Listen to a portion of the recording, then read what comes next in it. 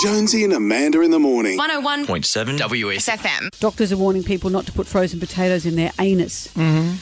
The reason why people are doing it is that a lot of people have hemorrhoids and are too embarrassed to seek help at the chemist or the doctors. So they go onto the internet and where they're finding these alternative old wives' tales kind of cures, one of which is inserting frozen potatoes in your bot for 30 minutes is the answer. This is what the article says you need to do. Peel a raw potato, cut it into thin slices like you do for French fries. Put the slices into the freezer, wait till they're frozen. Insert the frozen potato slice in your anus, leave it inside for 30 seconds. Well, I wouldn't go outside. Repeat the process for 3 to 5 days. The next 3 to 5 days after that, leave the slice inside for 30 seconds more each time.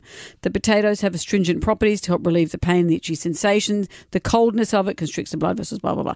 Doctors, it may surprise you, have warned against this novel solution. They're saying there is no medical evidence to putting frozen potatoes inside the anus helps cure piles, but it does have appeal. Hey. And don't leave them in for too long or they'll just turn to mash.